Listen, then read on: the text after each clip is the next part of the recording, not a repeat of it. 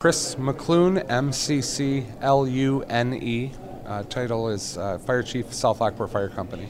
Chief, South Lockport has picked up a lot of those calls that have been coming into the city of Lockport since this kind of all started. Your reaction to the vote tonight?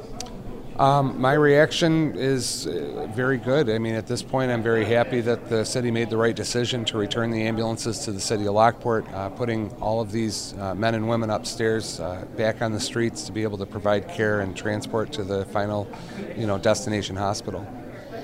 Why is it important for the city to be, involved in this business and not contracted out privately? I know 8 years ago, obviously, Twin Cities was contracted, Lockport Fire was out. So, why is it better in your mind for Lockport Fire to be taking care of this?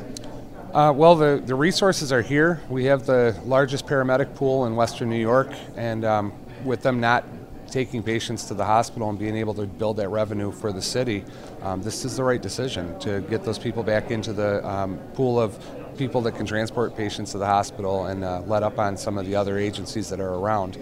Nothing against commercial agencies whatsoever, but there's just not as many providers available for those agencies to provide the care that was needed to continue commercial care in Lockport. And how many ambulances will be on the street for Lockport Fire? I believe the city of Lockport's going to be putting 2 ambulances in service, and from what I understand, Twin City is still going to be backing them up as a secondary ambulance, and then the volunteer agencies would be a tertiary ambulance service. Anything we missed? No, it's just been a lot of work was done by the Common Council this evening, and I want to thank them for making the right decision for Lockport, in my opinion. Hey, Rob Bradford here. I have set out on a mission with my good friends at FanDuel to prove what I have known for some time. Baseball isn't boring.